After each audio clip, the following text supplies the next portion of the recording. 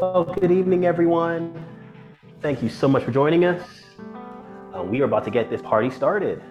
Um, got good news for those who care about audio quality. Got my microphone. I left it in the cave during the conference, and by the mercy and grace of God, our audio quality should be better for the one or two camera geeks out there. Okay, I think we're good to go.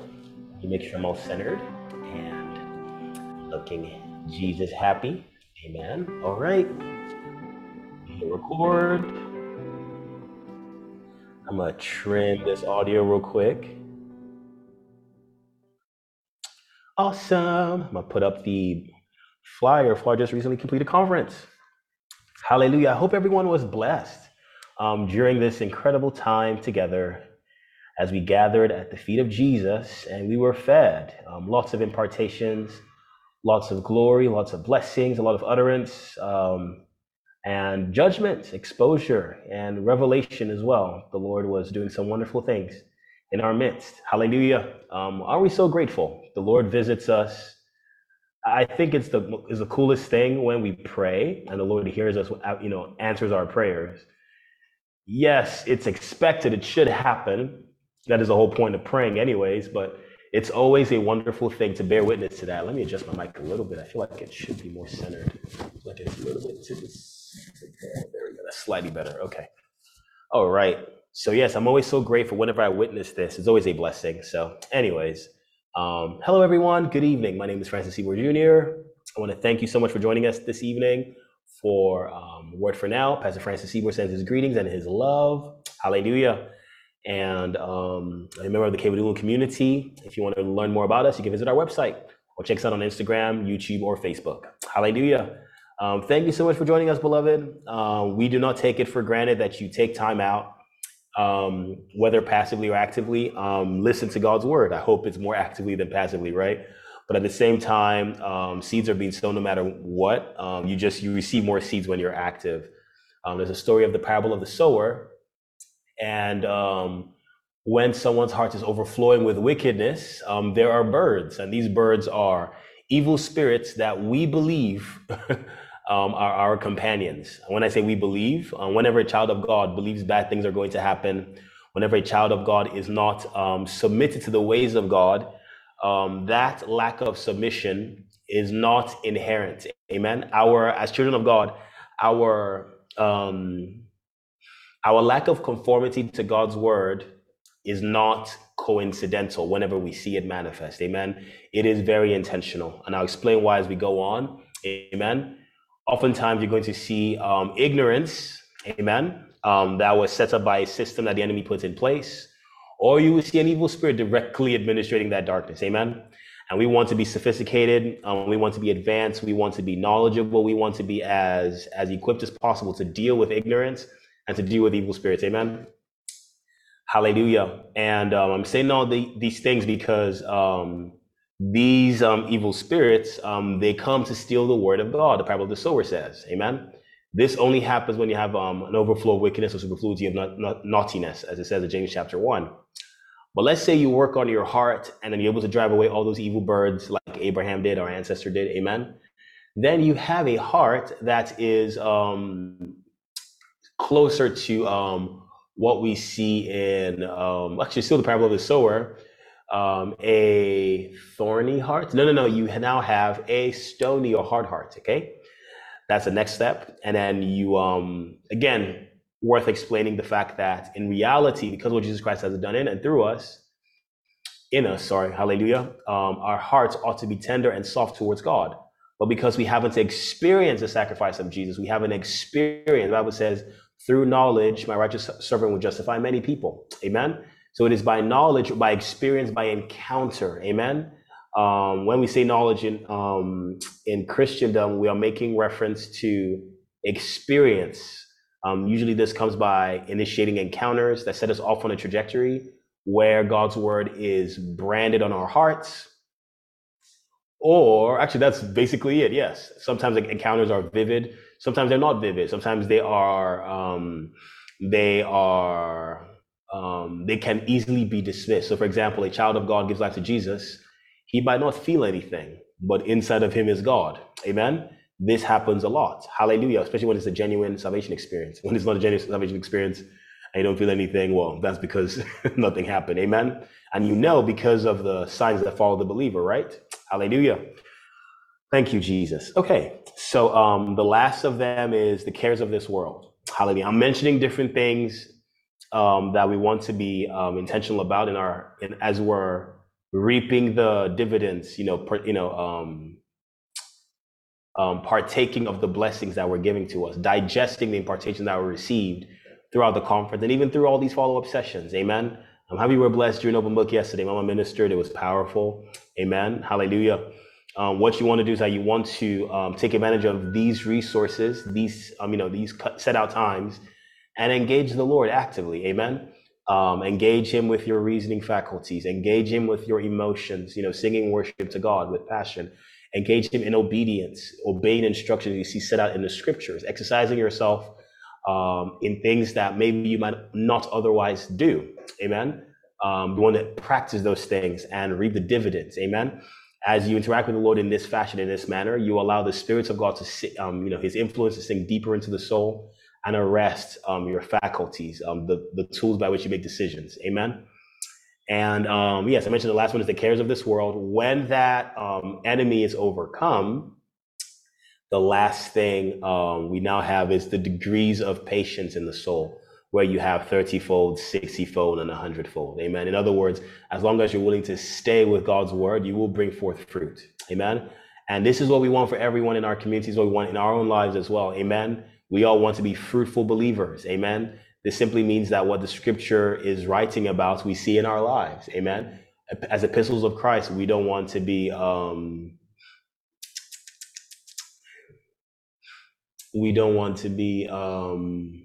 do I phrase this now?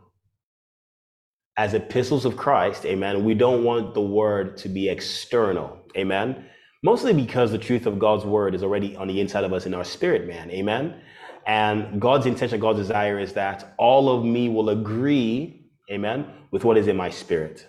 Hallelujah. Okay, I just want to make sure that I got that one or two statements there I'm taking care of. Amen.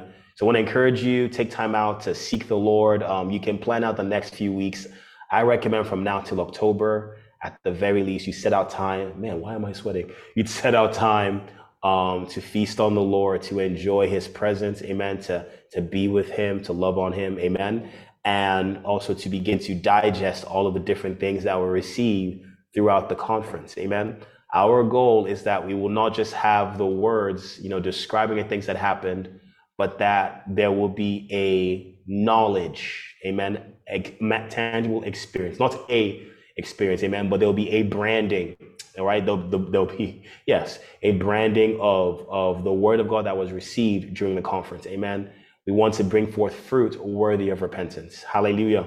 I hope what I'm saying is making sense. When the Lord visits us, there ought to be a response. We want to make sure that we are responding appropriately. Amen. Hallelujah.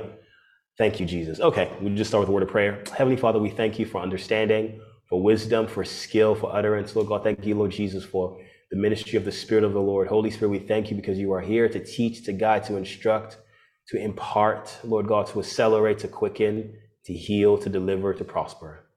We say thank you, Lord. In Jesus' name, amen. Hallelujah.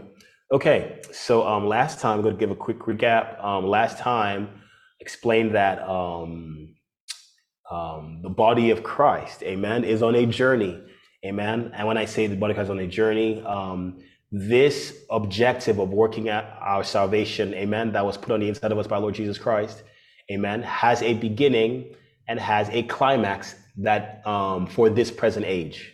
What I mean by that is that the journey never actually stops. It's just that what this age, there is a limit to what can be experienced in this age. So once you cross that limit, you enter the next age. Does that make sense? And this is what God has made available for all of us. The Bible even speaks about us, enjoying or tasting of the powers of the age to come. Hallelujah. And basically, I made a lot of reference to many church fathers and explained that God in times past spoke through these prophets, these men of God. But we have to be intentional to understand that God is a spirit that is alive. Amen. God is life. Amen. God is light. Amen. God is a spirit. God is love. Amen. And God is always in motion. He's always moving. In fact, if you check Jesus in the scriptures, you never see Jesus really stagnant per se. He's always going somewhere. That's where most of his miracles are happening. Amen. He's always on this like procession, always on a journey. He's always heading somewhere. Amen. And I'm saying this because God is not static. God is not dynamic. Amen. The new creation man, amen, is more advanced than any technology that Satan at his peak, which is higher than humanity at her peak. Amen. Can afford, can muster, can even fathom, the scriptures tell us. Amen. And we want to be intentional to make sure that we are not hindering what God wants to do while holding on to traditions. And at the same time, we do not want to neglect, amen, the testimony of Jesus that our ancestors brought to us. We have to make sure that we are honoring our ancestors, amen. And when I say honoring, what I mean by that is so for example, we were visited by, Mama mentioned this yesterday, the witnesses of Kenneth Hagin, the witness of John the Baptist, and the witness of Moses, amen. These are, for lack of better words, the law, the prophets, and a New Testament manifestation of this, a witness in our present time. Now, ideally, the way I honor these witnesses is by receiving what the Lord Jesus Christ commissioned them to bring to the body. Does that make sense? I'm not receiving it as in being able to regurgitate it verbally. Amen. We want to make sure that there is that spirit. So I've said this before, that en route to the climax of perfection, of maturity, of manifesting the fullness of God that is alive on the inside of us, amen, we are going to go through seasons of development and transition, okay? And all of these seasons of development and transition, they're going to bring us to a place. Let me make sure I'm phrasing this right here. All of these seasons of development transition, they're going to bring us, yes, they are measures of the spirits of God that are dispensed, amen, to us over periods of time. So it's like you have this full course meal of the full manifestation of our Lord Jesus Christ in the flesh, amen. And then he is broken down into seasons, amen, that we get to partake of. And all of these seasons are tangible, potent impartations of the spirits of God that we're meant to, digest, receive, amen, consume, dine, amen, feast on is actually the word I'm going for, amen. Now we want to be intentional to make sure that we are feasting on the Lord, and what that means is that we are receiving these impartations successfully. Hallelujah.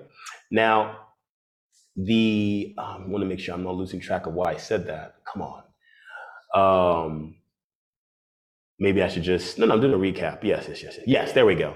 And so all of these witnesses of our Lord Jesus Christ, all these church fathers, they didn't just come with a teaching, amen. They didn't just come with a doctrine. They came with a portion of the spirits of God, which without that spirit, you will not be able to lay hold on. I think a verse of scripture that would help is Ephesians chapter 5. Ephesians 5. Come on, Bible, let's go. Hallelujah. I think from verse 22. Let's see here. It's a popular portion of scripture. Let's go. Okay. That is not consistent with what I'm looking for here. Hallelujah. Give me 1 second. Let me figure out why that's acting funny. There we go. What was that? Interesting. Okay, we'll figure that one out later. But wives, submit to your own husbands as to the Lord. For the husband, okay, I'm going to jump to verse 25. I think this is the popular marriage scripture. Also, shout out, Mama had a wonderful session on marriage today, by the way. Hope everyone's able to tune in. It was beautiful. Hallelujah. Okay, Ephesians chapter 5 from verse 25. Let me get tissues here to wipe my... I don't know why I'm sweating. It's like so cold in here. Husbands, love your wives, just as Christ loved the church and gave himself for her, that he might sanctify and cleanse her with the washing of water by the word. Amen. So listen up close, okay? We are sanctified by the washing of water by the word. I'm going to read that. Should put the scripture back up again, okay? We are sanctified and cleansed with the washing of water by God's word. So God's word brings or ushers in the washing of water. Hallelujah. Now, this is important because the Bible says that he that believes on me, as the Spirit has said, out of his belly shall flow rivers of living water. And the scripture goes on to explain this. He spoke of the Holy Spirit. Amen. So many times you see waters in the scriptures, okay? The Bible is speaking about the Holy Spirit. Amen. So essentially what this means is that whenever teachings are released, whenever God's word is broken down, whenever there is a dispensing of the word of God, captured in the scriptures, amen, captured in the word of God, are portions of the Holy Spirit. Now, this is important to us because we want the spirits of God to penetrate our soul, our faculties, amen, and arrest, captivate our souls, amen, and therefore bring us into submission to the kingdom of God. I'll explain why I'm saying all these things in a moment, amen. But I hope you understand what I'm saying. These men of God, John the Baptist, Moses, Kenneth Hagin, amen, they came with portions of the spirits of God. Someone says, I already have the Holy Ghost. Yes, you do. Amen. And I've explained before, you have the fullness of God on your inside. However, he is not being allowed to manifest right now the way he would want to. Or let me say it like this. The way that God has prescribed for us to come into manifestation, where our true form is seen, all right, is through strict processes captured in the scriptures. They are laid out, all right, through many illustrations like the seven feasts of God, or even the tabernacle, amen. And what all of these things are portraying, amen, is, for lack of better words, a journey from conception, okay, when Christ in you is first delivered, amen, and manifest inside of you in your spirit, man, to the place where he explodes. Basically, Christ who is in you, the hope of glory, is now seen. The Bible says hope that is seen is no longer hope, but hope that is seen is the substance of things hoped for. It's faith, amen? And the climax of that is love, hallelujah. And so essentially, that journey from the beginning to the end of faith is called the salvation of our souls, amen? If you have any question about anything I'm saying, or if I end up being confusing, please let me know, amen? But we want to make sure that we are receiving all of these measures simply because without this process, the manifestation of Christ in us, amen, that is the outward expression of Christ, will not take place. Amen. There is the organic explosion that takes place when you first get born again.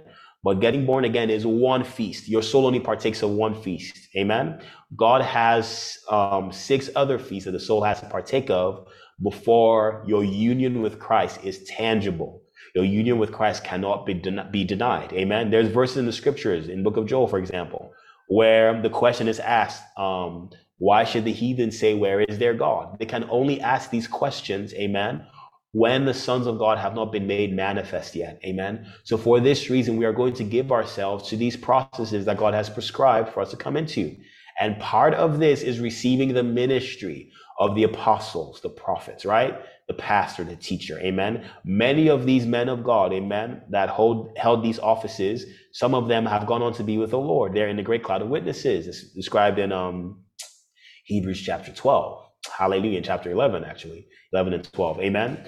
And what ends up happening is that many times the angels they worked with, that specific impartation that they're meant to give, okay, it bears their name, if that makes sense. So you're going to find the spirit of Elijah, the spirit of Moses, amen, coming to visit you, because that specific impartation, it is due time for you to receive of that, if that makes sense. Hallelujah. I hope everything I'm saying is making sense, amen.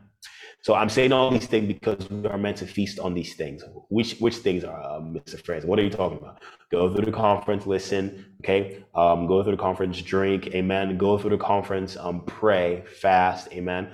Go through the conference, take notes, amen. Dream, imagine, reason, ask questions, amen. Don't be passive, amen. Be intentional.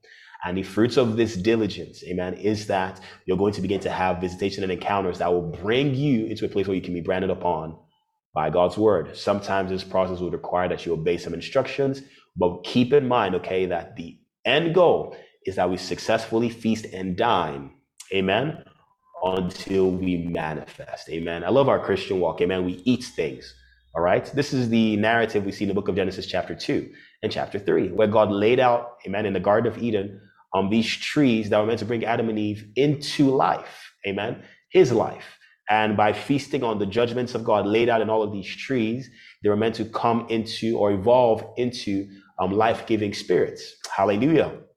For us in the New Testament, we are already life-giving spirits. What's happening now is that our souls, amen, which have experienced the corrupted living soul life, we now have the assignment, amen, of letting go of the debris of the old man, of allowing the old man to die, amen.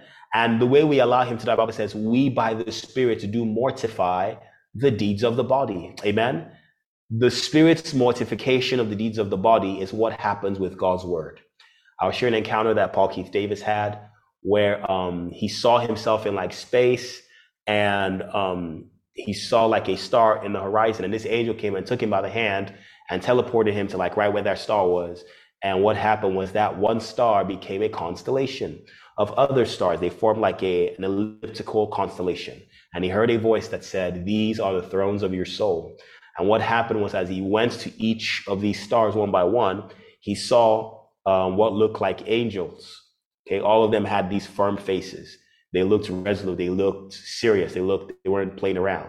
Amen. And he went to the first one, saw a firm angel. Another one, another stern-looking angel, serious-looking angel. And the third one, he saw like a Tasmanian devil-looking creature. Tasmanian devil is a creature from Looney Tunes. If you're a kid and you watch any of those, if Looney Tunes was on the air when you were a kid, you know what I'm talking about. You can still look it up on YouTube if you want to. I don't know why I want to do that. Anyways, he saw this creature sitting over that place. And that was when understanding came in. Oh, each of these places here are different areas of my life. Some of them are fully submitted to God. And so because of that submission to God, there's an angel of God that is there defending that position. And some of them are not submitted to God. So because of that, worldliness sits over there. What is worldliness? Where you go with the flow. You're not submitted to God's laws. And so when the trends of this world beckon, when they lean onto you, you lean in whatever direction you're under the control of a dark influence. Amen. Which is weird because you ought not to be, right? Hallelujah. The Bible said we've been set free from all these things, but there's areas in our hearts and our minds that have not yet come into agreement with this truth. And so we have to feast on liberty, feast on God's word. Literally what happens, the angel gives him a cistern filled with water. And as he pours water on that Tasmanian devil, the creature begins to lash out at him, but the creature is not able to hurt him actually. But so he keeps on pouring the water until it begins to shrink and shrink and shrink. And as soon as the Tasmanian devil disappears, an angel of God, also with a serious and stern face, appears and takes his place. Hallelujah. And that was when the picture of redemption, the picture, yes, of experiencing redemption comes in, where you as a child of God, you experience the redemption that is in you in Christ Jesus. Amen. Hallelujah. It is important that we understand that we are meant to experience what happened to us at the cross. Forgiveness of sins that we have received in our spirit man has to be encountered. The reason why people are dealing with addictions and different struggles is not because they are not born again or they're not saved. It is because they have not yet encountered forgiveness of sins in that area. Once you encounter, once you meet with, once you experience, once you know that you have been cleansed from your sins, you are not going to have those desires anymore. Many times it is just an understanding, amen, that is ministered to you, and all of a sudden you know you don't have to subscribe to that influence anymore. Sometimes it is a literal like a vivid encounter that happens where you feel, all right, a subduing of that influence in your soul. Okay, sometimes other faculties are tampered with. The end goal is that you are no longer submitted to that Tasmanian devil, but your heart, amen, has God's word ruling over it. I would say it like this: God's word is sitting on the thrones of your soul. Amen. Hallelujah. I think I'll say this part to help out. When all of the thrones of your soul are arrested, all right, your soul begins to experience something called the kingdom or the dominion of God, where the person that dominates the soul is Almighty God. This is the objective of the Christian walk. You see places in the Bible that says that things are said like, after you have done the will of God, not everyone who says to me, Lord, Lord, will enter the kingdom of God, but those who do the will or the desire or the pleasure of my Father which is in heaven. So the desire of God is for each of the different areas of your life to bow the knee to the Lordship of Jesus. Amen. Now, the way this happens is by feet. You know, oftentimes it's worth explaining the way these things work on the other side of things. Amen. Let's open our Bibles real quick to the book of Daniel, chapter 3. Hallelujah. In Daniel 3, Nebuchadnezzar had a vision. Amen. I think I should do Daniel 2. But let me just read this part first, though. Nebuchadnezzar the king made an image of gold whose height was 60 cubits and its width 6 cubits. Now, I've said this a few times before, okay? This is what the mark of the beast is. Amen. This is like a progenitor, ancestor, a prototype of the mark of the beast. And I say prototype as in it's not as fully developed or sophisticated as the mark of the beast is, but it's a pointer to it, okay? So whenever you're thinking about the mark of the beast, this thing here that Nebuchadnezzar made should be coming to mind. And I say that because if you look here, you see it is an image of gold with a height of 60 cubits and its width 6 cubits. Hallelujah. Now, this image that Nebuchadnezzar built, all right, with a height of 60 cubits and width of 6 cubits, amen, was actually revealed to Nebuchadnezzar in a dream, amen, which we're going to look at right now. Hallelujah. In this dream that Nebuchadnezzar had, as I can find the exact, I know it's Daniel chapter 2, I want to find the exact verse where Daniel breaks down the dream. He reveals it to Daniel then, okay, I think it's from 31. Hallelujah. Lest I spend all my time here scrolling. You, O king, were watching, and behold, a great image. So when he built this image, he built an image that was 60 cubits by 6 cubits, okay? Now, I'm going to keep on going. This great image, whose splendor was excellent, stood before you, and its form was awesome, okay? The language you see in this chapter of Daniel suggests heavily that this was a likeness of something, okay? Now, this obviously looks like a human, amen, the image of a human being, but the language the scripture uses here is the word image. Isn't that interesting that God said, let us make man in our image after our likeness? And we see here a contrary image to that image that God had in mind. That's what Nebuchadnezzar saw. I just want to make sure that's understood here as we're reading this.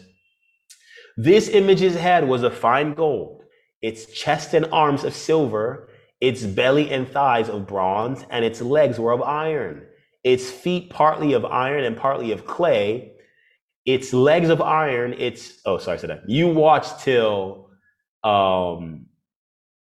while a stone was cut out without hands, which struck the image on its feet of iron and clay and broke them in pieces.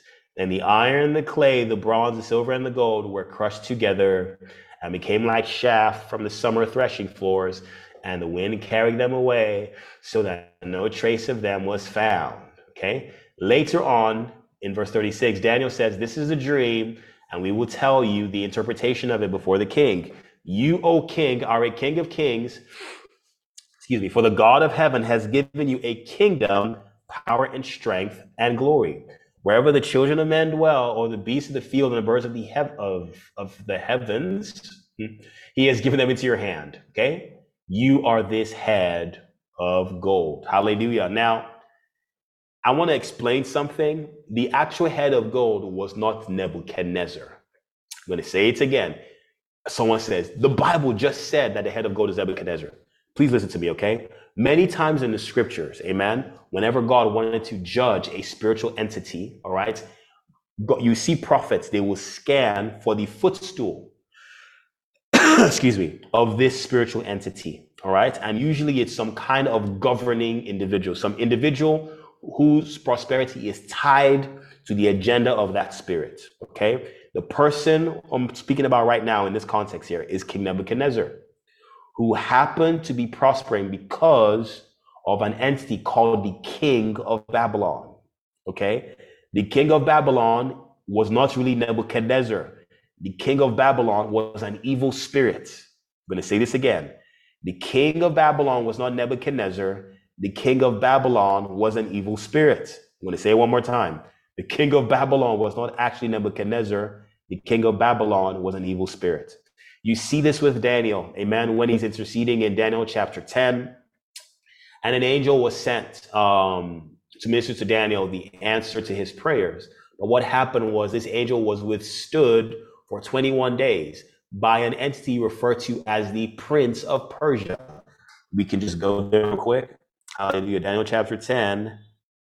Let's start now from verse 12. Okay. Please, if you do not understand anything I'm saying, please let me know. Hallelujah. So the angel says this: do not be afraid, Daniel, for from the first day you set your heart to understand and to humble yourself before your God, your words were heard. And I came because of your words, but the prince of the kingdom of Persia withstood me 21 days. And behold, Michael, one of the chief princes, came to help me, for I had been left alone there with the kings of Persia. Do you see how the prince of Persia is actually a constellation of entities called the kings of Persia? Amen. The Bible speaks about entities called principalities, powers, and rulers of the darkness of this age. Amen. You see that in Ephesians chapter 6. Now, I'm pointing this out because these entities, if you check the vision that Nebuchadnezzar had and Daniel's interpretation, Captain Daniel chapter 2, you will discover that these entities are as follows. I'm going to call them out right now, okay? They are Babylon, the first one, which Nebuchadnezzar was a footstool of. The second one was Persia. The third one was Greece. The fourth one was Rome. And the fifth one is going to be, or now is, the kingdom of the Antichrist. Amen. Now, each of these five entities, there's actually seven of them, but this dream was looking from the present forward. There were two kings that were alive before, and those two kings that were alive before were Assyria and Egypt. Let me say it again. So altogether, all seven of them are Assyria, Egypt, Babylon, Persia, Greece, Rome, and the kingdom of the Antichrist. These seven form what is called the seven kingdoms of this world. I'm going to say this again, okay? These seven entities, they form what is referred to as the seven kingdoms of this world. Now, in Daniel's vision, in Nebuchadnezzar's vision, he saw the kingdoms of this world form a man, form an image. This is the Bible's way of prophetically letting us know that the seven kingdoms of this world are interested, amen, in tampering with the configurations of the soul, in tampering with the image of a human being. By image, we don't mean the way you look when you take selfies, or making reference to the way you live your life. Hallelujah. We're talking about resemblance in the soul. Amen. Resemblance in the soul speaks about spiritual heritage. It speaks about mannerisms. So, for example, when God tells you to do something, the way you respond. When Satan tells you to do something, the way you respond. All of these are subject to the image in the soul. Amen. The image in the soul is actually comes as a consequence of the image you are beholding. Hallelujah. And I'm saying all these things because the Bible encourages us as believers, amen, to, if you read 2 Corinthians chapter 3, it says, we, beholding as in a glass the glory of the Lord, are transformed into the same image from glory to glory, even as by the Spirit of the Lord. Amen. Essentially, the Bible is letting us know that whatever image you are beholding is the image that you are becoming. For us as new believers, what's happening is that as we behold the glory of the Lord, is actually a process of feasting. Amen. So let me rephrase it like this. Whatever you are feasting on, whatever your faculties are feasting on, because that's what beholding is. Beholding is when you are feasting your eyes. Ever heard that phrase before? Feast your eyes on this. Okay? The beholding captured in 2 Corinthians chapter 3 is not your physical eyes. If you read the scriptures very carefully, you can tell it's not your physical eyes. Amen? It is actually the eyes of your understanding. And what is prescribed in 2 Corinthians chapter 3 is that the eyes of your understanding will be flooded with light. Amen? What this speaks of is that you are digging in to who Christ is, amen, to the realities of Christ Jesus. And the fruits of that is those things that are blocking, okay, that are frustrating your organic or natural manifestation that supposedly should have been automatic blossoming of the likeness or manifestation of Jesus Christ on the inside of you. They're taken out of the way. And the fruits of that is that you now look exactly like him. Does this make sense? Hallelujah.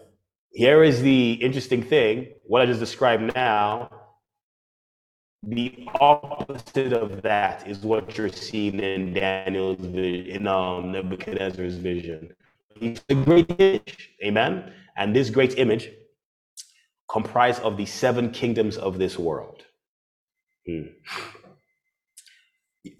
we look at Daniel chapter 7, we will see these creatures in action.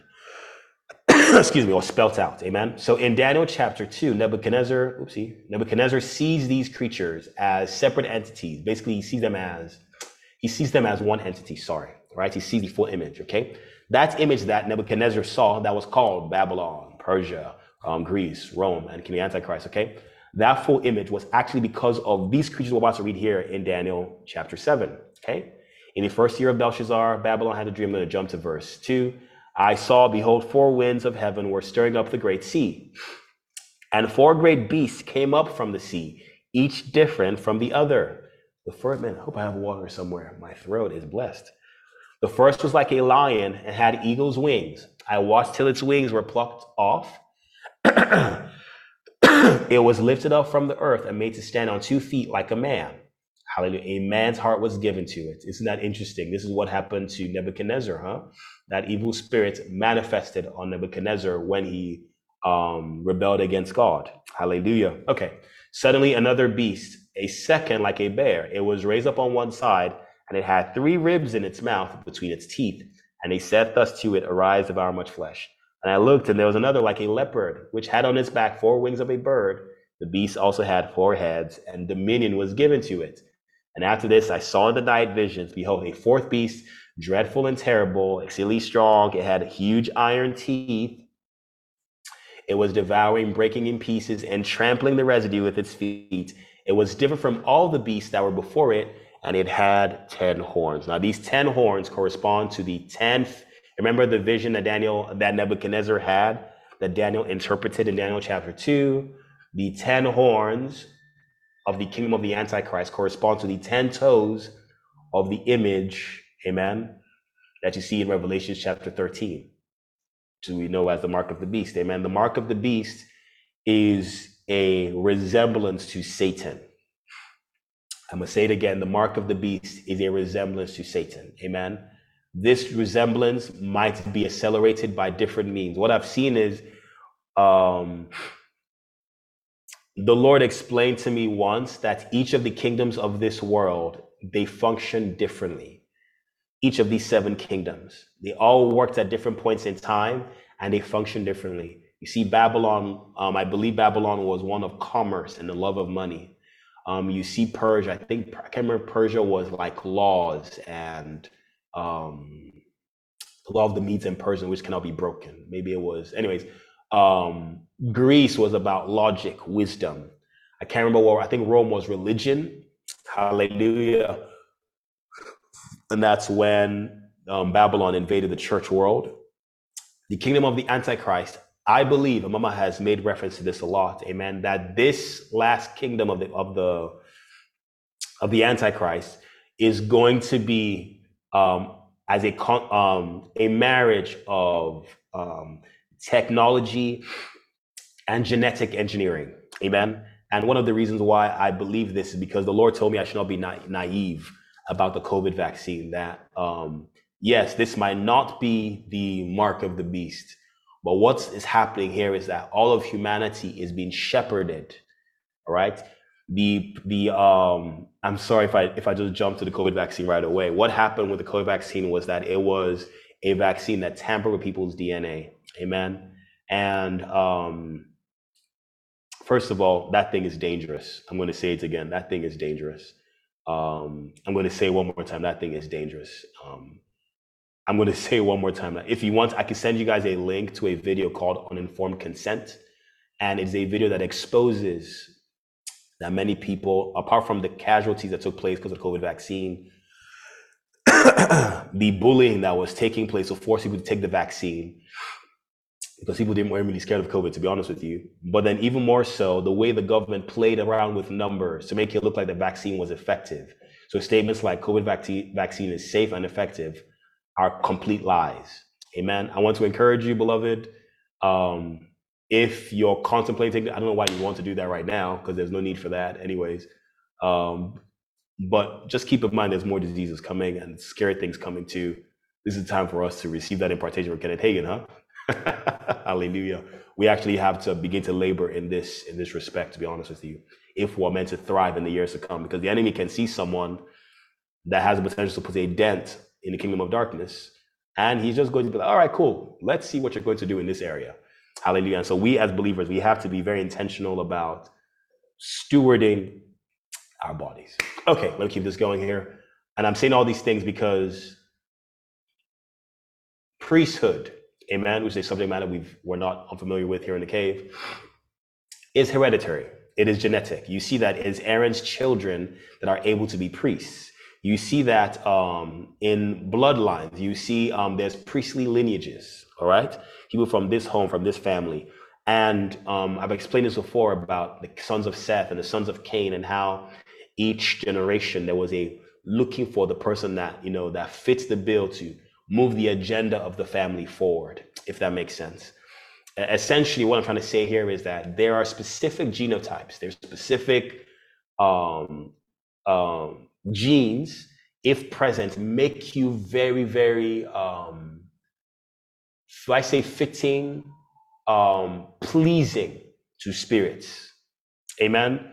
I want you to imagine if, as we approach the end of the ages, and there's dark scientists who've come to understand that they could drive the progress of an evil spirit forward. Hallelujah. If, please hear me out, okay? If they're able to tamper with the genes of the people so that that evil spirit is able to entrench itself into multitudes of people. So let's just say, for example, now the COVID vaccine was meant to make a specific evil spirit, okay, give it a stronger grip in humanity, that without its presence, humans would have shrugged it off. I know what I am saying. Many of humans of our technology right now on the earth, I'll give you an example. Many of us, we struggle with being focused, being concentrated, and stealing our minds. Take away WhatsApp, take away Instagram, take away Facebook. You take these away, the evil spirits that are disturbing you, they don't have all the strength anymore. Does that make sense? Amen? You take some things away, and that's the end. And all these things you have to take away, man-made inventions, technologies that are meant to help our lives. Amen? If you take these things away, you're going to find that many of the evil spirits that are fighting your prayer life are nowhere to be found. Amen? Now, what if you could not take them away? What if the technological advancement that they want to now put is inside of you? So in other words, you will now be trapped, amen, with this affinity for that evil spirit. Who understands what I'm saying here? This is not me saying that that's what has happened yet, but I know this is going to be the case very soon. Mama's already spoken about this before, amen? And I believe that very strongly for many reasons. I'm just learning that many of the things we call science fiction, all right, people who are pioneers, okay, they dream of these things and they're like, why can't this thing happen? Usually science fiction comes from some theories that have not yet had been grounded in reality yet, but people are working on them actively. Hallelujah. Okay, so I'm saying all these things because each of the 7 kingdoms of this world, they manifest uniquely, okay? Now, please hear me out, okay? All of these kingdoms of this world, they are seeking to do something. The word there is the dominions, the 7 dominions of this world. They're also called the 7 heads of Satan. You see, Satan in Revelation chapter 12 has 7 heads. Those 7 heads are these kingdoms: Assyria, Egypt, Babylon, Persia, Greece, Rome, and the kingdom of the Antichrist. These are the 7 heads of Satan. They are called the 7 kingdoms of this world. Let me explain 1 or 2 things that I think will help us out. Hallelujah. In understanding that what I'm saying is not useless. Amen. Oh man, come on. This is looking at Matthew chapter 4. Let's start from verse 7. This is Jesus's temptation experience while he's in the wilderness.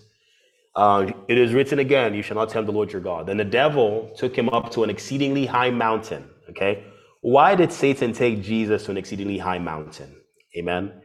You see, let me say it like this. He wanted to show Jesus something.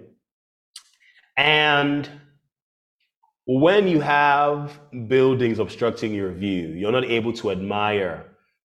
Does that make sense? Basically, what Satan did was that he took distractions away from Jesus and put Jesus' focus on something. All right? I'm saying this because someone might read this and think that an exceedingly high mountain is where, basically, what about this is a parable here, okay? And it's speaking about a place where there are no distractions. On mountains, there's nothing in your way. So whatever you're looking at, on the mountains, you can see an entire city. You can see an entire nation, an entire landmass. I'm sure we understand what I'm saying, right? Okay. And in this place, on this high mountain, Satan showed Jesus all the kingdoms of the world and their glory. And he said to him, all these things I will give you if you will fall down and worship me. Now, Satan was not lying when he said this. Amen. If Jesus had fallen down to worship Satan, worship is listen very closely, okay? Worship, according to the scriptures, is an art form, okay, of yielding your faculties, all right, to an influence. I'm going to say this again. Worship is an art form of making your faculties vulnerable to an influence. So for us as believers, right, when we are singing worship songs to the Lord and we are actively participating, that counts as worship. Amen. When you are obeying an instruction that God gave you, okay, whether or not you feel like it, but you're obeying in response to God's word, that is an act of worship. Amen. When you are meditating, okay, and your heart is being thrilled, all right, by your interaction with God's word, that is worship. Worship is not a song. Amen. Worship is when you're Paul spoke about, I think it's in Romans.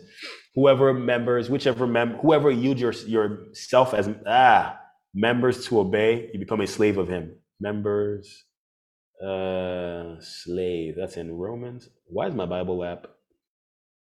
Whoever yield your members. There we go. Neither yield your members as instruments of unrighteousness unto sin, but yield yourselves unto God as those that are alive from the dead, and your members as instruments of righteousness unto God. Okay? As you have yielded your members as servants to uncleanliness and iniquity unto iniquity, even so now yield your members as servants of righteousness unto holiness. This is Romans chapter 6, verse 13 and 19. Amen? So basically, this art form of worship, amen, is yielding your members to an influence. What Satan was saying here is he was actually prescribing for Jesus. The only way for you to receive these glories is to worship me. Open up your heart to this influence. Amen. Now, he took all the distractions away. Isn't the devil a good tempter? He moved all the distractions away. He wanted to show Jesus Christ the beauty of the seven kingdoms of this world. Now, please hear me out, okay? What he showed Jesus Christ was not just Dubai, amen, and Paris. What he showed Jesus Christ, amen, were the glories of Satan's life. Amen. The full manifestation of the glories of Satan's life. Those glories have not yet been seen in their fullness on the earth yet. They have been administered as feasts over the last few ages, right? We've spoken about the empires of Assyria, Egypt, right? Egyptian Empire, the Syrian Empire, the Babylonian Empire, Persian Empire, okay? Even those glories were not adequate for what the enemy wanted to deploy upon the earth. To explain what I mean by some of these things, I think a verse of scripture would help. Let's go back to that Daniel chapter 10. Again from verse, was it 19 now? 17? Let's start from verse 12.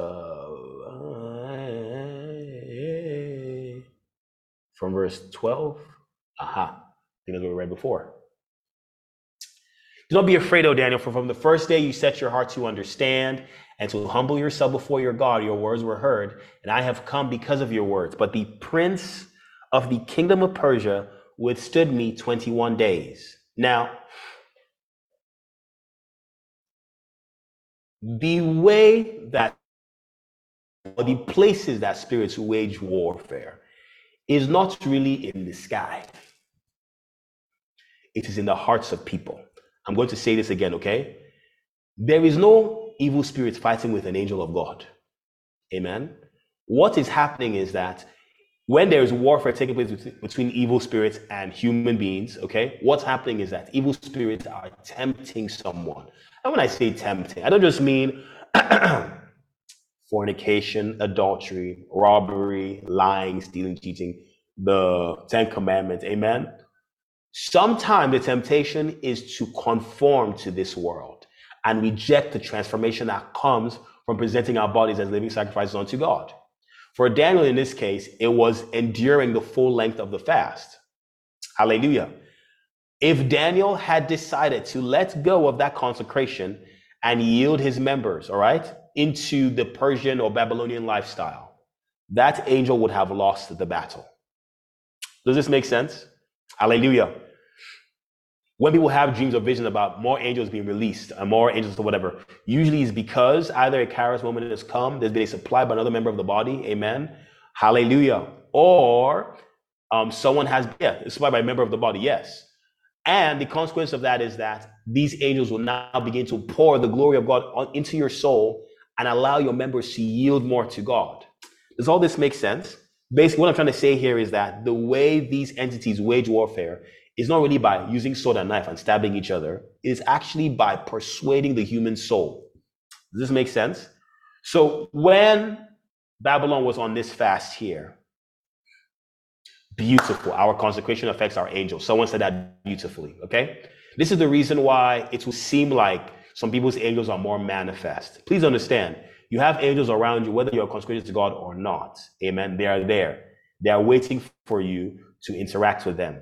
They're waiting for you to engage them actively. Amen. But please understand also, all right, that they require levels of conformity. All right. They require that we ourselves, we step into layers of conformity with the image of Jesus Christ, or at the very least, we present our bodies as living sacrifices unto God, and we deny conformity with this world. Amen. Now, because of Daniel's consecration, all right, what ended up happening, beloved, hallelujah, is that prince of Persia was no longer able to withstand the angel that was sent to Daniel because another angel was sent. Because Daniel, what did Daniel do? He prevailed, and his prevailing in that long suffering and exercise of patience, all right, led to a release of another entity. Amen. And when this entity was released, what happened? Strength was ministered. Amen. And with that strength ministered, this angel was able to go on ahead and deliver the message. Hallelujah. We see example of this with Jesus, right? He said something in the Garden of Gethsemane. The spirit is willing, but the flesh is weak. So what did he say to do? Pray that you will not fall in the hour of temptation, right? In the hour of trials. What did he do? He began to pray. And the Bible said that as he prayed until an angel of God came and then ministered strength to him. Hallelujah. Thank you, Jesus. I hope everyone understands what I'm saying so far, okay? What am I getting at here? The kingdoms of this world, these entities, those beasts we saw in Daniel chapter 7, the prince of Persia, the kings of Babylon, the king of Persia, the king of Greece, the king of Rome, the kingdom of the Antichrist, amen. All of these entities, they seek to do one thing: oppose the will of God, oppose the agenda of God. And they do this by offering us juicy, delicious, dare I say, spicy alternatives. How do I know this? Because of what Satan did to Jesus when he was in the wilderness. When he showed him the 7 kingdoms of this world, and he told him, you will be able to feast on these if you will just open up your heart to me. So what was happening? He had been bombarding Jesus' heart, and there was no way to go inside. So he said, let me inside your heart. He now showed Jesus, behold, look at what I have to show you here. Amen. Now, this is what Satan does for all of us in little quantities here and there. Amen. And I say little quantities here and there because what he actually does is that he lies to us. When I say lying, Satan's lying to us does not mean he's not going to give us what he promises us. Amen. Everything that Satan promises you, he's going to give you. What I mean by that is that if he promises you the kingdoms of this world, he will give them to you. Congratulations. Can you just imagine what a tragedy it would have been if Jesus succumbed to that temptation? He would have traded what? The throne of God for what? For nothing. All that Satan has to offer us is air. So he's not lying. He'll show you that thing he's showing you. He will give you that thing he's showing you. But that thing he's showing you, remember the vision that we saw, that Nebuchadnezzar saw, that when the stone cut without hand struck the image of gold, the gold became as sand. Showing that what? The image is an image of sand. You ever heard that statement, a straw man argument? Hallelujah. What Satan has to offer us are lies. Lies. Now, these lies are very persuasive. Satan is called the father of lies. He's been lying for millennia. He's been lying so much, he persuaded principalities and powers to join him in rebelling against God. Amen. He persuaded seraphim, amen, to join him in his rebellion against God. Hallelujah. So basically, what am I saying here? All right. The 7 kingdoms of this world, all right, they do something to the soul by the soul partaking, all right, by our faculties being vulnerable, all right, to the influences of the 7 kingdoms of this world. One's heart is conformed into the image that Nebuchadnezzar saw. Does this make sense? Hallelujah. So if I begin to live a worldly life, amen, what is happening to me is that I am receiving what is called the mark of the beast. Is everyone listening? And what he brings to us is so small. Yes. What if he brings the same lies laid down for Jesus? How are we going to cope? Jesus Christ was a wise man. Absolutely. Yes. Hallelujah. This is the same temptation Satan gave to Adam and Eve. Amen. And Adam basically went for it. He went for Satan's ploy. Hallelujah. Thank you, Jesus. Now I'm saying all these things, okay? Talking about the dominion of this world, okay? Someone that is governed, all right, by the kingdoms of this world, all right? That is what the mark of the beast is, all right? It is a scar on the soul, all right? An irreparable scar on the soul, all right? It is a branding. Hallelujah. Now, do you know that Satan is not the only one that has branding? In fact, if you check the scriptures, you will see that the first person to initiate branding was actually the Lord God himself. Amen. If you check the book of Ephesians chapter 1, the Bible explains to us that we are sealed by the Holy Spirit of promise. This is Ephesians chapter 1. Let's read that scripture real quick. And with this, we can, this will be our precursor into the 7 feasts of Israel. Hallelujah. Let's start from verse 11, verse 13. I think that's better. All right. In him you also trusted after you heard the word of truth, the gospel of your salvation, in whom also having believed, you were sealed with the Holy Spirit of promise. Now, what does this mean? This means, okay, that's your faculties. Amen. Faculties of your soul were taken captive by the spirits of God once you believed in the gospel. Amen. Now, this deposit, the Bible says that. Let's read this, okay? Let's read this. This sealing, I don't want to use the New King James here. It doesn't tell the narrative the way I know it's meant to be told, because I know what the Bible is saying. Let's use the Message Bible.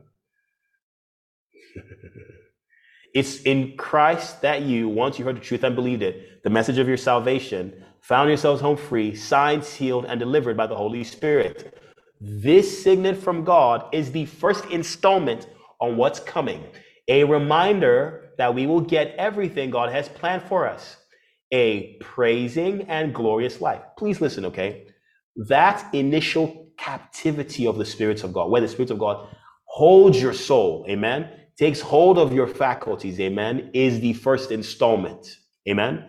There are other installments en route, amen, to what the scripture refers to here as the, go again, there we go.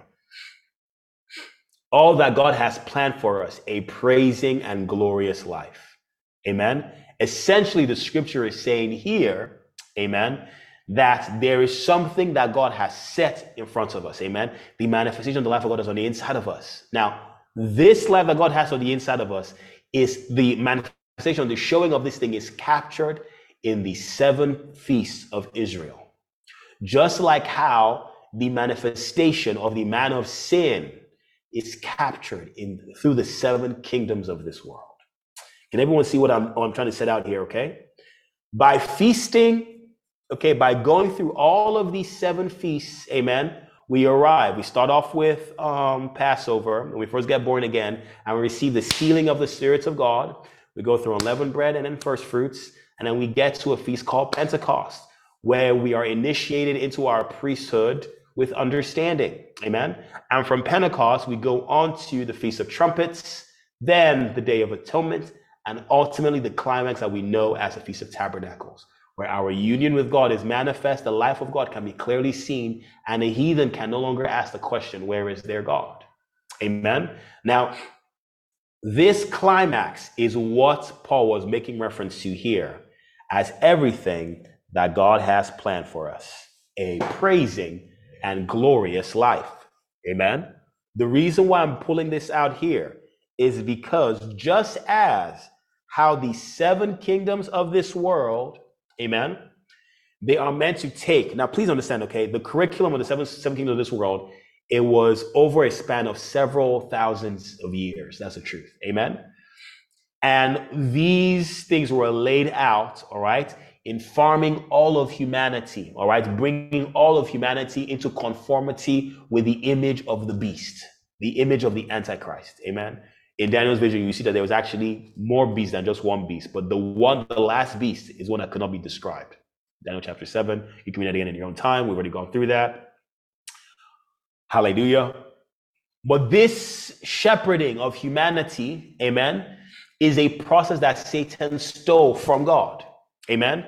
This was actually what God had prescribed for New Testament saints to be a part of. In fact, it was actually captured with the Old Testament saints, given to them by the 7 feasts of Israel, where what would happen is that the trumpet would sound and all of Israel would gather to the tabernacle to feast with God. It would happen during Passover. It would happen specifically at least 3 of these feasts, okay? Passover, Pentecost, and Tabernacles, okay? During all of these 3 feasts, all males must be present before God. Hallelujah. And by before God here, we mean the temple of the Lord, amen? The tabernacle, hallelujah. Anyone that did not partake of these feasts, all right, was destroyed from the midst of the people, and they bore their sin. What does that mean? Amen? If I feast on this world instead of feasting on God, I am going to experience sin. I'm going to experience life as though my sins were not being forgiven. Does that make sense? This is what happens to many believers. You see a child of God, they make a mistake or they stumble, okay? And they begin to, they begin to continue down that path. What ends up happening is that they live lives as though they were not cleansed from their sins, as 2 Peter chapter 1 would say. Amen. The life that God has prescribed for us is a life where God is the one that is steering the direction of our life. Amen. But the way that this happens, for this to actually happen, it does not happen as automatically as we would want it to, unfortunately. Amen. And I say unfortunately, but at the same time, not so unfortunate. And I say not so unfortunate because of this. Because the way that it happens is by feasting on God. Amen. Feasting on these 7 impartations of the spirits of God. Feasting, amen. Hallelujah. Feasting on Jesus. Amen. The scripture has prescribed for us 7 distinct measures of God's glory that we are meant to worship God with. Amen. Remember what Satan said to Jesus? If you will worship me, I will give you these kingdoms. God wants us to do the same thing for him. That's why Jesus' response, let's go back to Matthew chapter 4. Hallelujah. Jesus' response, let's see here from verse, I'm using the Message Bible still. I'm going to leave the Message Bible, go back to the New King James. Amen. Okay. I think from verse 8. Let's look at this. Aha. And Satan took him to an exceedingly high mountain and showed him all the kingdoms of the world and their glory. Okay. This is what the feast comprise of. Okay. When God wants to dominate someone. Okay. That is what he has for us. Now, I'm going to get into this in a second or whatever, but he said to him, all these things I will give you if you will fall down and worship me. This is exactly what Satan brought to Eve. Amen. And to be honest with you, this is actually the function of all cherubim. Amen. What they're meant to do is that they're meant to house glories of God that point people to God. I know this because if you read Revelation chapter 6, when the 7 seals, man, It is so difficult to not see these two as synonymous. But anyways, we'll thank God. We'll look into that. We'll trust God for our understanding later on. Hallelujah. That's crazy. Anyways, the four living creatures in Revelation chapter 6, as the seven seals of the book of life are unsealed, amen, they continue to beckon for the man-child company to come and see, come and see, come and see, amen. And that is synonymous to what Satan is trying to do here when he showed Jesus the kingdoms of this world and their glory. The difference is that Satan is in darkness, so all he can show Jesus is the corruption that he is, all right? And he's saying, I'm still functioning like God had me function before. All you have to do is worship me. A little perversion there because we don't worship angels, right? Angels will tell you worship God, but the testimony of Jesus is the spirit of prophecy, right? Hallelujah. So we worship God, okay? All these things God will give to us if we will fall down and worship him. How did Jesus respond? Away with you, Satan. For it is written, you shall worship the Lord your God, and him only shall you serve. Hallelujah. How do we worship the Lord? Someone says in spirit and in truth. Amen. In spirit and in truth. We are meant to feast, amen, on the Spirit of God. We are meant to feast on the truth of God's word. The reality, the tangibility, they are prescribed for us in these 7 feasts given to the Jewish people. Amen. I'm trusting the Lord that we will come into understanding of the significance of all of these feasts, and we'll be able to see them. We'll be able to see ourselves. What now happens is that our Christian walk will then begin to modify things where we see our Christian walk, our lives, all right, as a way of experiencing God. Amen. We're not trying to go to heaven. That's not the goal.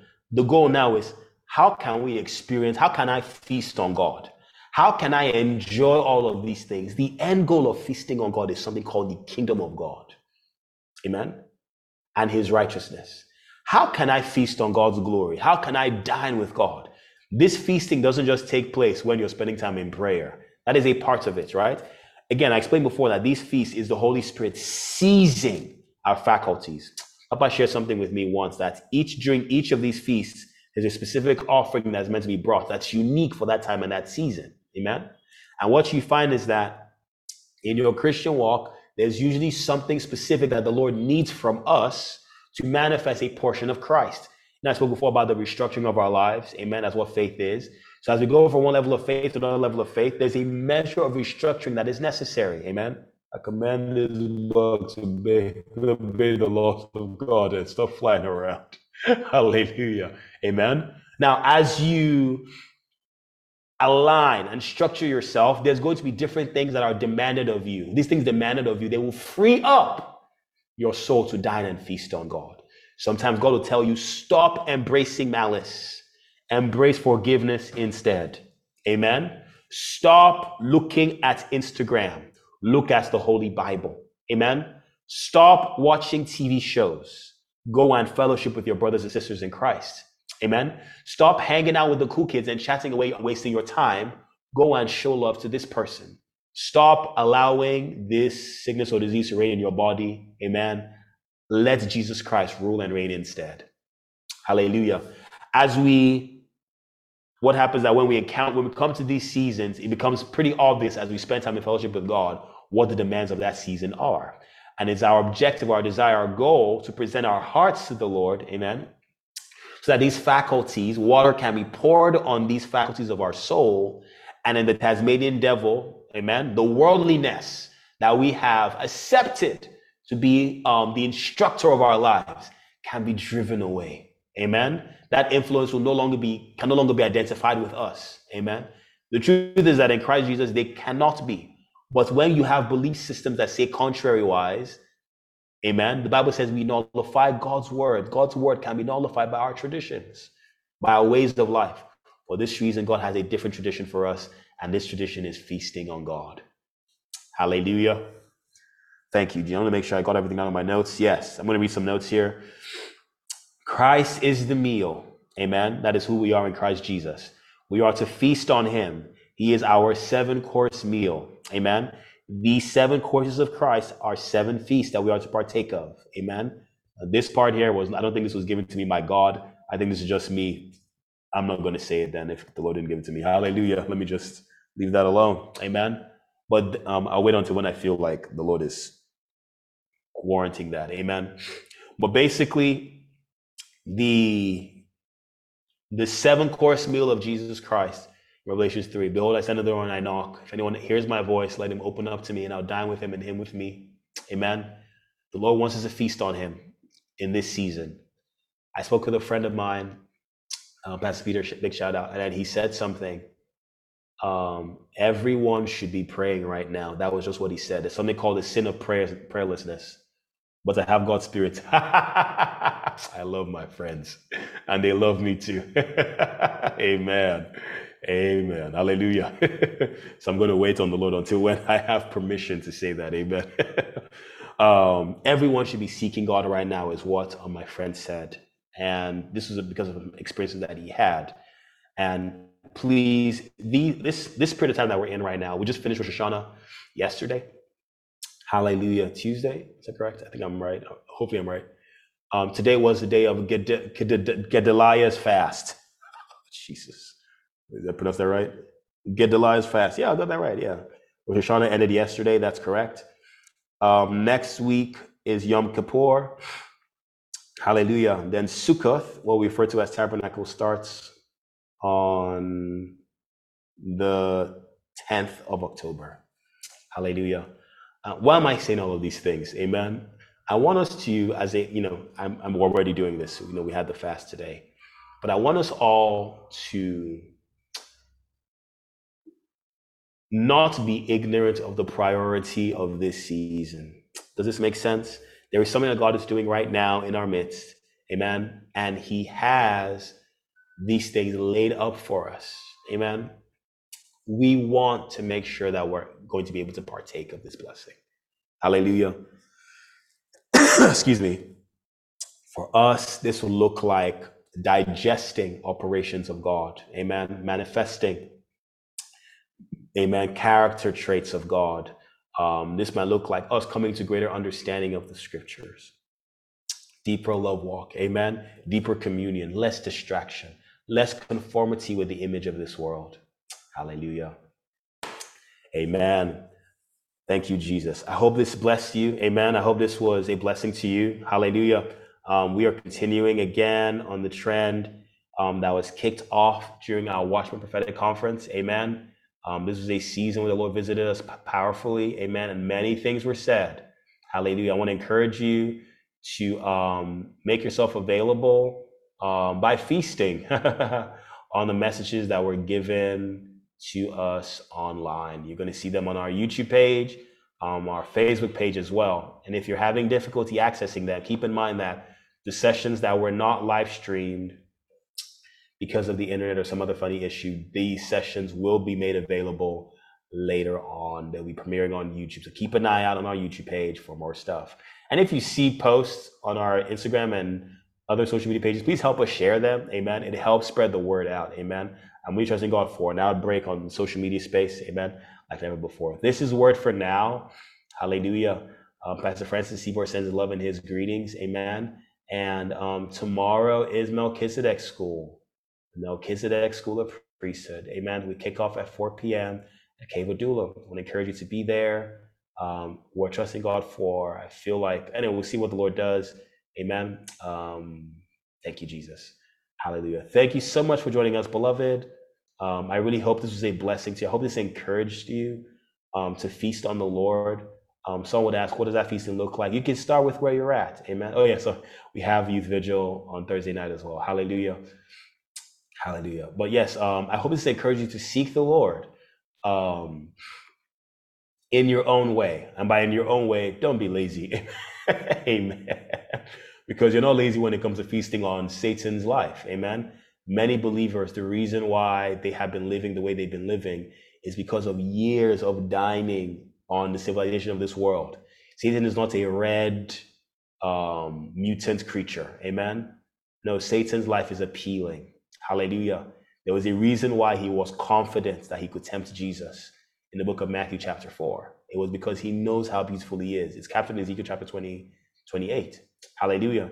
So what I'm saying here is that the beauty, the wisdom, the splendor, the glory of these fallen princes, amen, there's an appeal that registers in our soul that God wants to deal with, amen, and we can only deal with these things by feasting on God. Hallelujah. So what do? We acknowledge what Jesus Christ has said before us, amen. The fullness of his life, amen, is for us to experience and enjoy. What is feasting? Feasting is the experience of it. We just jump in there, engage the processes of God, engage everything, amen, and we don't allow anything to hinder us from enjoying all that God has for us.